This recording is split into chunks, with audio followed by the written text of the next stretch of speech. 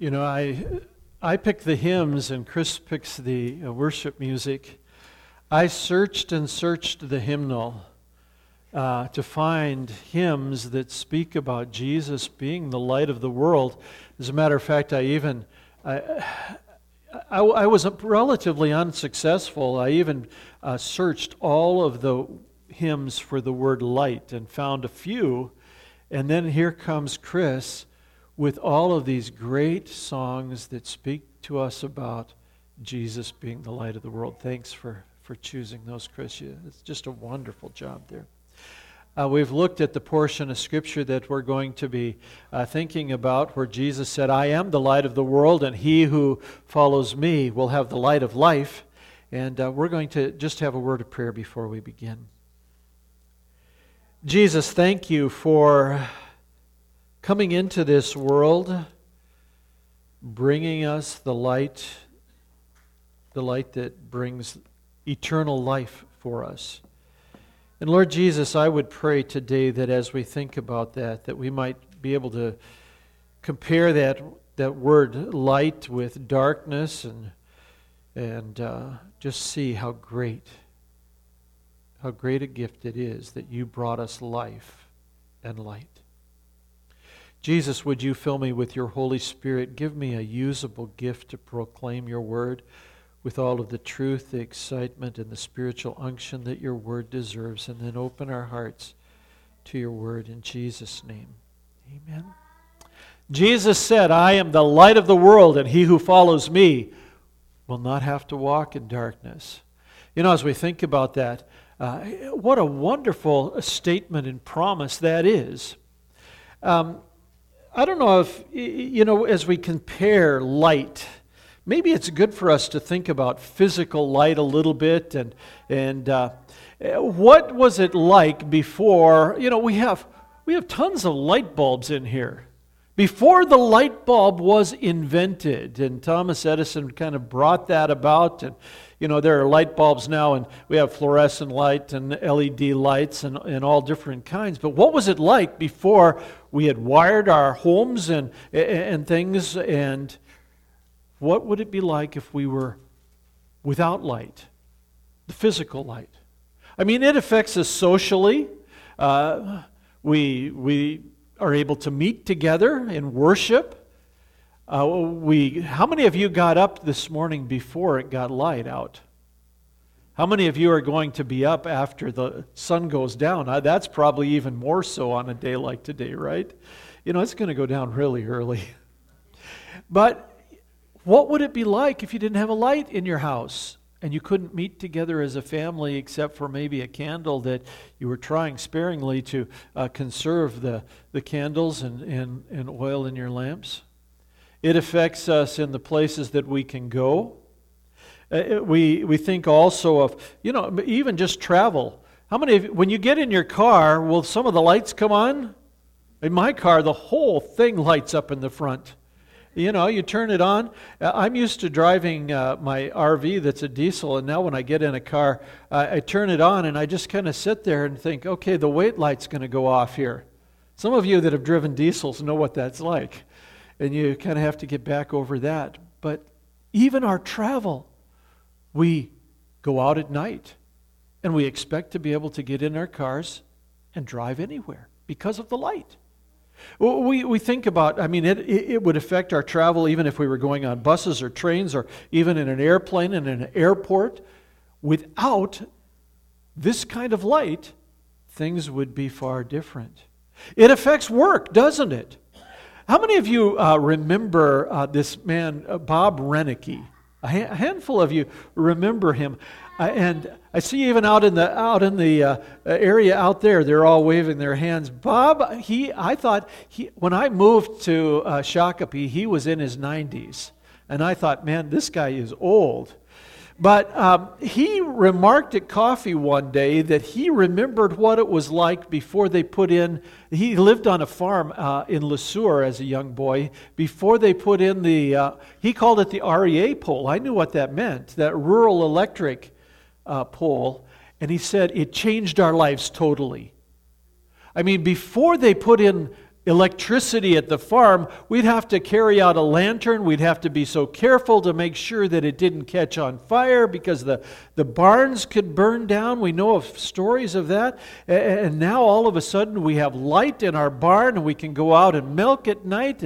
And we even had a light bulb in our house and we could stay up at night. How many of you stay up at night far too late because you have light bulbs? Or lights in your phones or other things that you can... It's changed our life, hasn't it? And as we think about all of that, we're mindful about how even the symbol for a bright idea is what? A light bulb.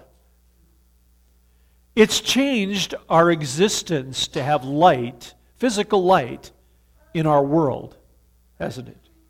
But if you think that changed our existence when physical light became available, think about the difference of having the light of life spiritually when Jesus came into our world.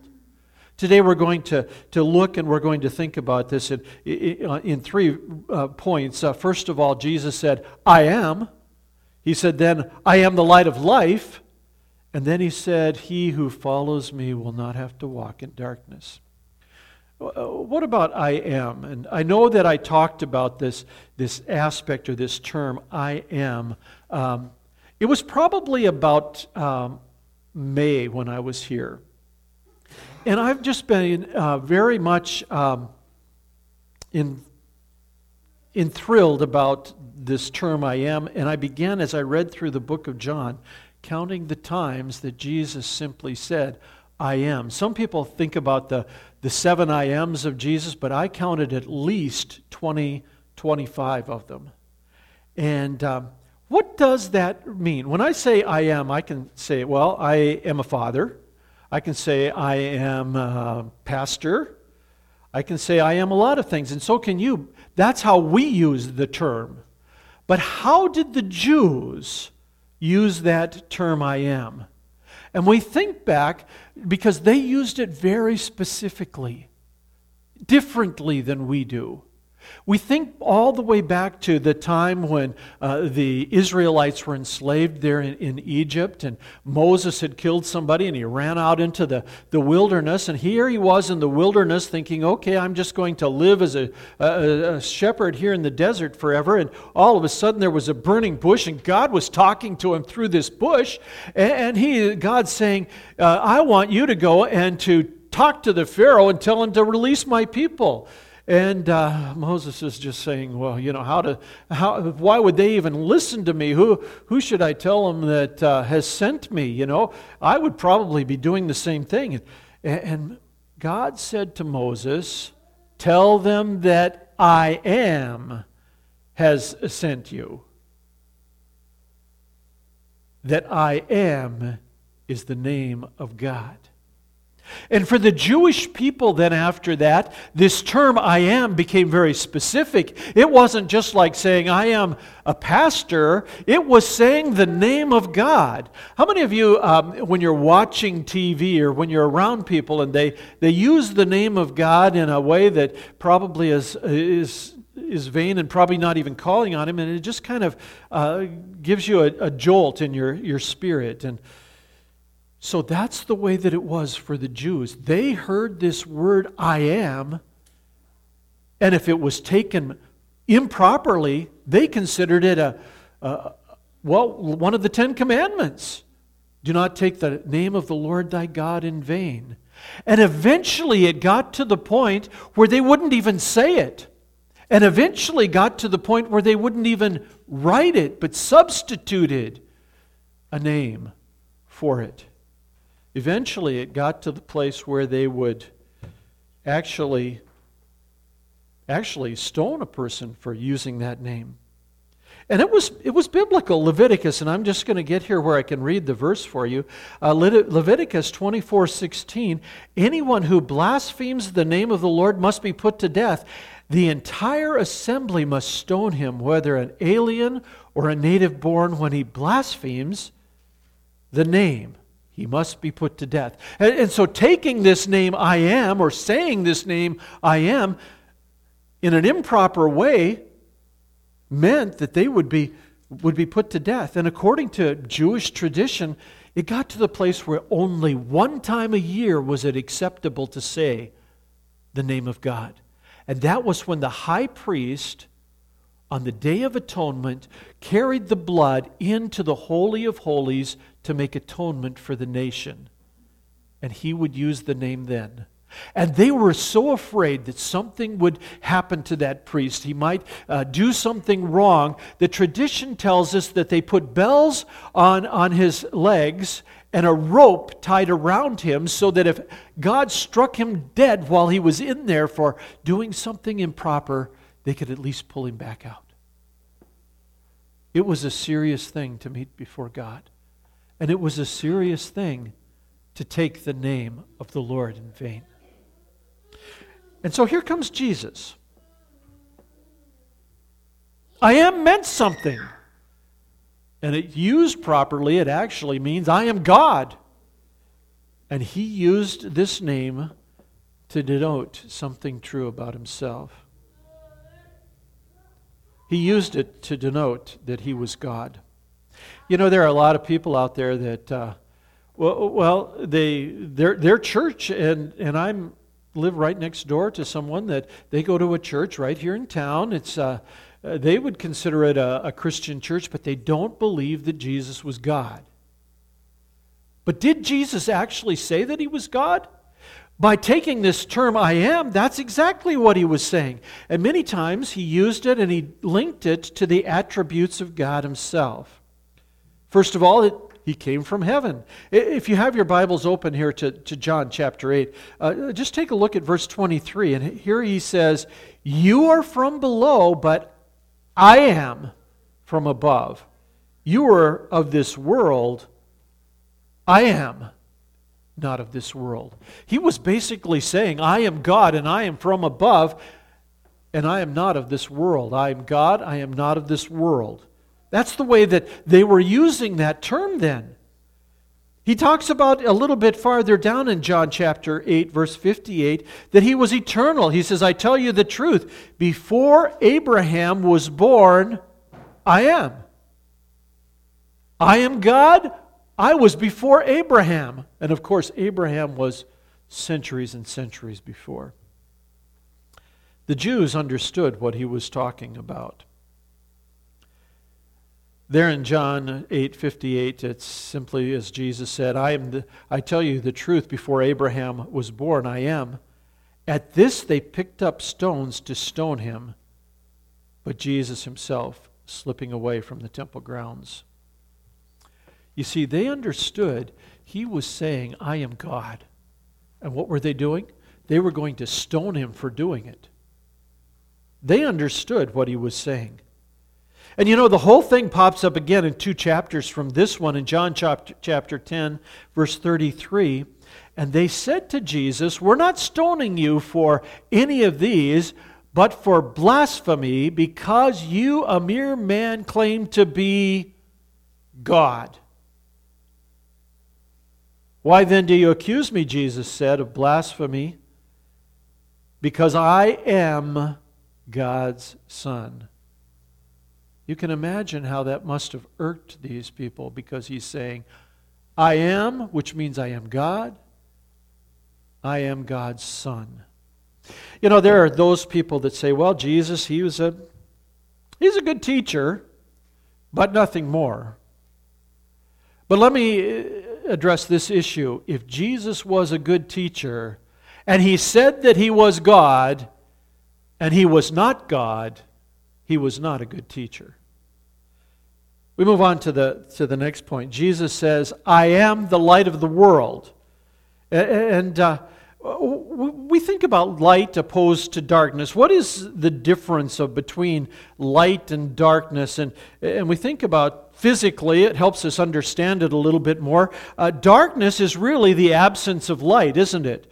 Physically, when we turn off the lights in a room, it gets dark. You don't have to turn on the darkness. It's there. You just remove the light. I go into my laundry room downstairs, and it doesn't have a window, and it's totally dark in there. and I flip the switch, and the light comes on, and it's light.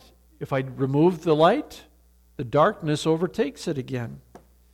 Spiritually, when Jesus, the light of the world, is missing from a situation or from a person's life, they are dark spiritually. Darkness and evil it's just there naturally without Him. Another aspect of darkness and light, darkness cannot overpower light. Physically, that's absolutely true. You turn on a light in a room and the darkness can't just come up and overpower it. The light is the powerful one. And spiritually it's the same. When the light of the world comes into a situation, darkness is unable to overpower it. John chapter 1, verse 5. Jesus said, "I'm the light of the world." We consider that comparison of light and dark, but I want you to think about this for a moment or two. Not only is Jesus the light of the world, but Jesus is the light in heaven eternally as well. Revelation 21 simply puts it this way.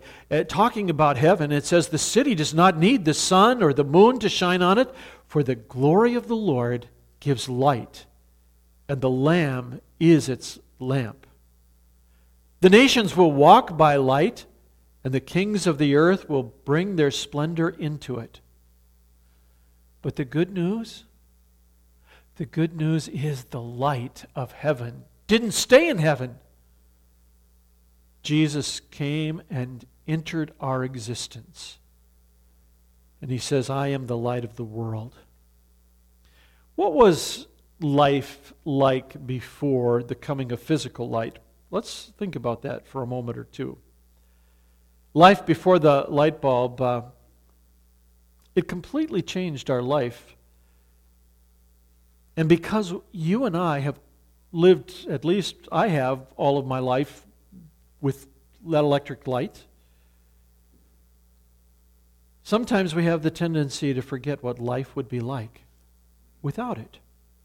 And it's the same with the light of the world, because we have lived our life totally after the coming of the light of the world. We have a tendency to forget, what would life have been like without the light of Jesus? The world would be walking in darkness. I remember one time, this was in my first congregation. Some of you are going to say, "Well, that was a long time ago." The funeral home called, and they said, "We have a family here that doesn't have a church connection. Could you meet with them?" And a younger member of their family died suddenly, and they would like to have a funeral. And so I went to the house, and I vaguely remember the house. There was maybe only one light bulb on. The people were all sitting around, and it just seemed like darkness there. They did not know Jesus. They didn't know anything about spiritual life. I remember the room was probably filled with smoke of different kinds of odors. I'm not going into to all of that, but I sat and I talked with them, and then we had the funeral. They didn't want to have a funeral in the funeral home or at the church, so we had just a funeral at the graveside, and this family was so without hope that there at the grave, some of them couldn't even stand. They were so crippled up, and they had to have the person next to them hold them up because they were so distraught. Life without the life of Jesus. What is it like? It's tough, especially when it comes to eternity. We're living in the land of the shadow of death, aren't we? And we would be walking in darkness, but unto us a child has been born. As Caden read for us Isaiah 9:2, the people walking in darkness have seen a great light. And those living in the land of the shadow of death, a light has dawned. What would it be like to be in physical darkness? We'd stumble over things. We'd never find what we wanted.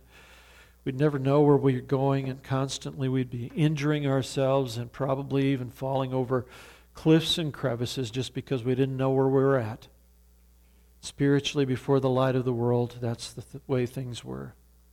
There was no way to know where you were going spiritually. And in the end, of course, it was just spiritual death. The light of the world has stepped into history, though. And we can know for sure where we are headed eternally. You see, Christianity is not just a myth or a fable. It is a fact of history. History that stands up to the searchlight of investigation. You can know where you are going when you allow Jesus to illuminate your life. Yes, we are living in the land of the shadow of death. And there is a dark shadow hanging over life. The shadow of death is there. But there is good news. Jesus has come. He came, and what is His message? He says, I am the light of the world, and whoever follows me will not have the shadow of death, but the light of life. Physical light brings life. Many of you know that I'm maybe a plant, I go over with plants. Do you remember at Faith I had all those plants up front? I don't know what happened to them when I left there, but plants, what do they need? By the way, I even take my plants on vacation. Do any of you? I have trees that I take out of my house and put in my RV because I want them to go along on vacation with me. A little crazy there, but what do plants need? When I took those plants on vacation down in Florida, you know what I did when I got there? The first thing I did was put them outside where they got some light. And I'm wondering if now that they've got to be in the house here, they're going to be just kind of suffering. Light brings life because down from heaven that light comes and it exchanges the energy for life in plants. And the same is true spiritually. We live in the land of the shadow of death because of our sins against God, and we deserve the penalty of death. But God Himself, I am, has come to give us the light of life. Jesus is life-giving. He came down from heaven to exchange His life and power for our darkness and death. Think of the symbolic way that God demonstrates this exchange. When Jesus gave up His life and light on the cross, darkness fell over the world. Let me just read that portion there. From the 6th hour until the 9th hour, this is as Jesus is hanging on the cross, darkness came over the whole land, and about the 9th hour, Jesus cried out in a loud voice, my God, why have you forsaken me? And then a little bit farther down, when Jesus had cried out again with a loud voice, He gave up His spirit, and at that moment the curtain in the temple was torn in two from the top to the bottom. The earth shook and the rocks split. The tombs broke open, and the bodies of many holy people who had died were raised to life. They came out of the tombs, and after Jesus' resurrection, they went into the holy city and appeared to many people. When the centurion and those who were with him, who were guarding Jesus, saw the earthquake and all that happened, they were terrified and exclaimed, surely He was the Son of God. He gave up His life and His light so that we could have peace with God. And at the very moment that He died, that temple curtain which kept us from entering in to the presence of God was ripped open from heavenward down to the earth so that we could have a relationship with God and enter into the Holy of Holies by our prayers, and Jesus would listen. As I close today, I just have to share with you one final thing, and that is, when did this happen? If we look in the surrounding text, we find that it was at the Festival of the Tabernacles, John chapter 7, verse 2. And in that festival, there was a ceremony called the Ceremony of Illumination.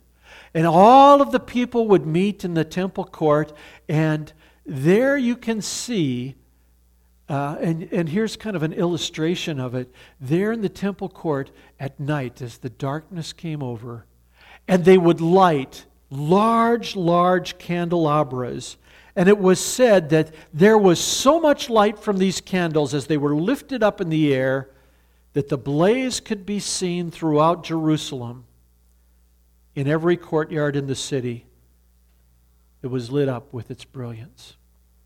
And at this point, Jesus is saying, I am the light of the world. You've seen the blaze in the temple illumination, piercing the darkness of the light. But I am the light of the world. For the one who lets me, there will be light. Not only for this one exciting night, but for their whole life. The light in the temple is a brilliant light, but in the end it flickers and dies. But I will be for you the light which lasts forever and ever. Lord Jesus, we thank you. We thank you for coming into our existence, forgiving our sins, illuminating our lives, and giving us hope and peace with God. Because of what you did on the cross and because you live, we can face tomorrow, for all fear is gone. We know who holds the future. And life is worth the living just because you live. Thank you, Jesus. Amen.